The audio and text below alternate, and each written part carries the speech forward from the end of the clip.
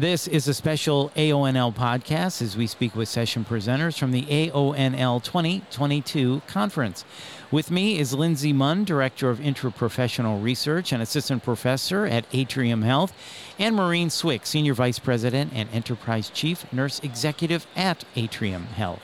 This is Today in Nursing Leadership, a podcast from the American Organization for Nursing Leadership. I'm Bill Klaproth. Lindsay and Maureen, welcome. Great to see you both. Thanks. Thank you. So we're going to talk about empowering nurse leaders to support staff well-being and resilience. Lindsay, let me start with you. Why is this a topic? Why is this a problem that we're facing today? Well, we have known that well-being overall is a challenging problem for the healthcare workforce at large, even prior to the pandemic. There are studies that demonstrate this. And when COVID came to the forefront, we talked about how could we understand some of the problems and factors that were affecting our healthcare workforce so that we knew how to better address them. And so we actually did a really large study during COVID-19 trying to understand those factors in the work environment and things that we could actually fix that were impacting the well-being and the resilience of nurses, respiratory therapists, APPs, a lot of members of our healthcare workforce. Yeah, so you said there were problems even before the pandemic. There were. What were some of the big things you uncovered? So during our study, we found that the factors that most significantly impacted well-being were perceptions of PPE availability, workload, staffing, psychological safety amongst the team, the use of well-being resources. We actually found that the people that were reaching for those resources were actually the people that needed the most help. They were the people that had the at-risk well-being, where we thought previous to the study that the people that use the well-being resources like mindfulness apps and employee assistance programs and resources that we had provided to them, we thought that they would be in a better place. But what we actually found is that people who were reaching for those resources actually were struggling the most. And so that was a really important lesson we learned. And then organizational support was important. That was an important factor to well-being. Yeah, all right. And you said there are some things you found that, hey, we can fix this. We can apply a strategy to that. So, Maureen, what were some of the tactics or initiatives that you used to address or solve the things that you uncovered? One of the biggest things, which was rather surprising being part of the incident command, is we were communicating multiple times during the day to our teams. And what we heard from the clinicians who participated in this study was they did not get any of the communication that we were passing along, especially related to PPE. What we also learned was the power of the media. And so even though we kept communicating that we had adequate PPE, they would go home from their shift, turn on the news, and see the shortages and people not having masks, not having appropriate PPE to wear during COVID and taking care of COVID patients. So that was something that we felt we needed to address right away. So we quickly changed our communication tactics and had more of our leaders rounding on the COVID units to make sure that the teams knew that we had adequate PPE and were supporting them. So that was a big takeaway. Yeah, interesting how you say they were influenced by what they were seeing at home when it was a different story actually in the hospital itself. Any other initiatives or strategies that you put in place? We'd be interested to hear those too. Yeah, so prior to COVID, I run a chaplaincy program, and they have developed a program called Code Lavender. And it's really about supporting our teams with compassion fatigue. So they go out, they respond to teams if someone has dealt with a difficult patient or a trauma. So there was a lot of difficulties, as you can imagine, during COVID, a lot of patient deaths. And so we really stepped up our game. Prior to COVID, we had about 10,000 interventions with our Code Lavender. And at the peak of COVID, we had about 55,000 events where our teams had responded to our teammates.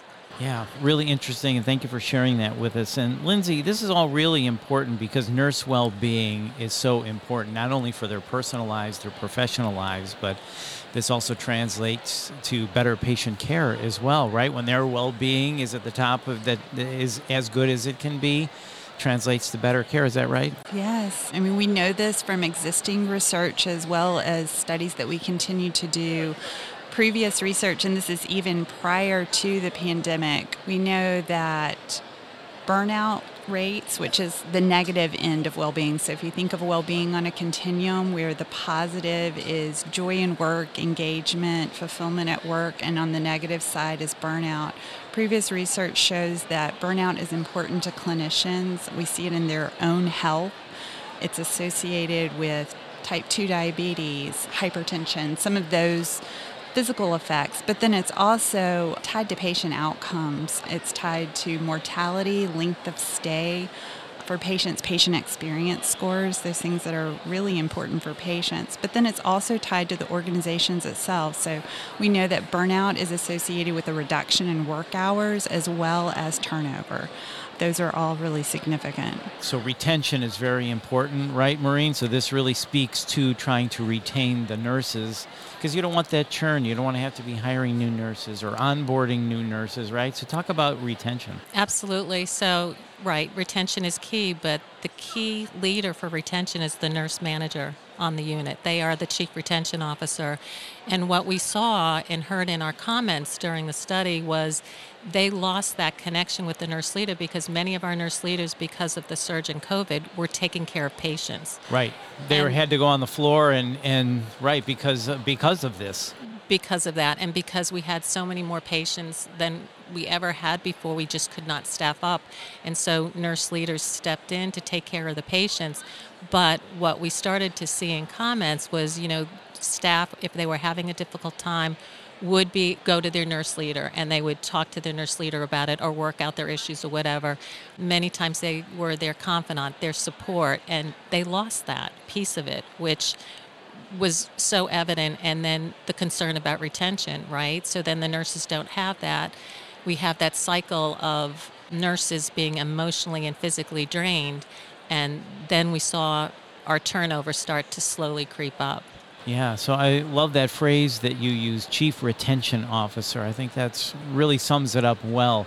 So for a nursing leader, the chief retention officer, are there general tips or strategies that you've uncovered that you can share with us that they can be more empowering, they can give more support to the staff? Absolutely. One of the things that we're working on now that we heard directly from our nurse leaders, because we have a council of nurse leaders from across the organization, and it was a lot of the non-clinical work that they have to pick up, and there was a lot of that, especially during COVID, with some of our ancillary support. So we implemented different roles, operations managers that can take over the supply chain management and that kind of work. We had management associates that picked up the payroll, took all of that off of their plates. So we're really trying to look at what are those things that keep you from being able to engage your team and support your team. And it's a lot of that non-clinical work that we develop these other roles to support. So you're trying to clear the path, if you will, so they can really be present and give their all to support to the staff. Absolutely. Many of these extra duties would take hours and hours of their time to do that. So those are some of the key things that we're taking away. And some of the other places, we're looking at even patient advocates, especially in our emergency departments, because you have a limited number of people. You had so many patients there. We needed to make sure that we gave the nurse leaders and the EDs enough support, and we looked at patient advocates in there. And those are people that can help with the basic patient and family needs and keep the communication going. I think that's really important what you said there about kind of clearing the plate so they really can be more present and devote the time needed to give that support to enhance that well-being. So, Lindsay, how are you going to, in the future, I know you've done these surveys and you've learned a lot, you've uncovered these things and you've applied the strategies to them. What happens moving forward? You'll continue to research and adapt and tweak and new strategies? Is that what's going to happen? I'm keeping Lindsay very busy. So One of the things that another intervention and strategy that we're thinking about is on-site well-being coaches.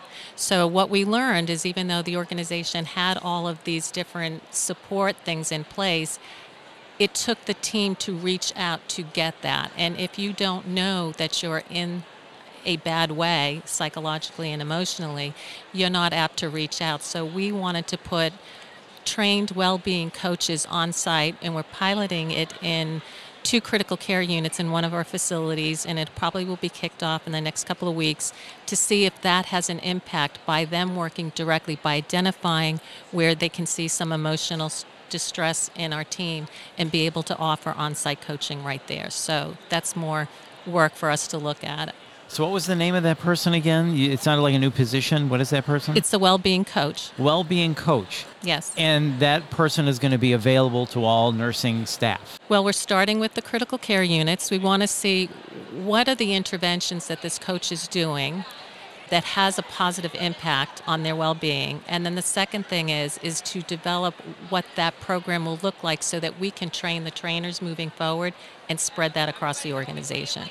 Yeah, that's really cool. I think that's really important, making a dedicated person for that role. Was there funding involved with that? Did you have to go to top leadership to get this person approved? How'd you pull that one off? Well, everything is timing, and right now there's a lot of eyes and support on nursing for what we just went through. And so I went right to the CEO of the organization, and we got support to contract someone outside who's going to help us pull this program together. And so you're right, the funding is significant, but that's how our top senior leadership team thinks of nursing and supporting nursing. So Gene Woods has just been an incredible support. That's great. Well, as we wrap up, thank you both for your time. I'm going to ask you both the same question as we close out. So when it comes to empowering nurse leaders to support staff well-being and resilience, Lindsay, any final thoughts you want to add to that? The only other thing that I would add that we've found is that psychological safety, I think, is something that an individual nurse manager can work on or individual leaders can work on. We found that that was important to both well-being and resilience.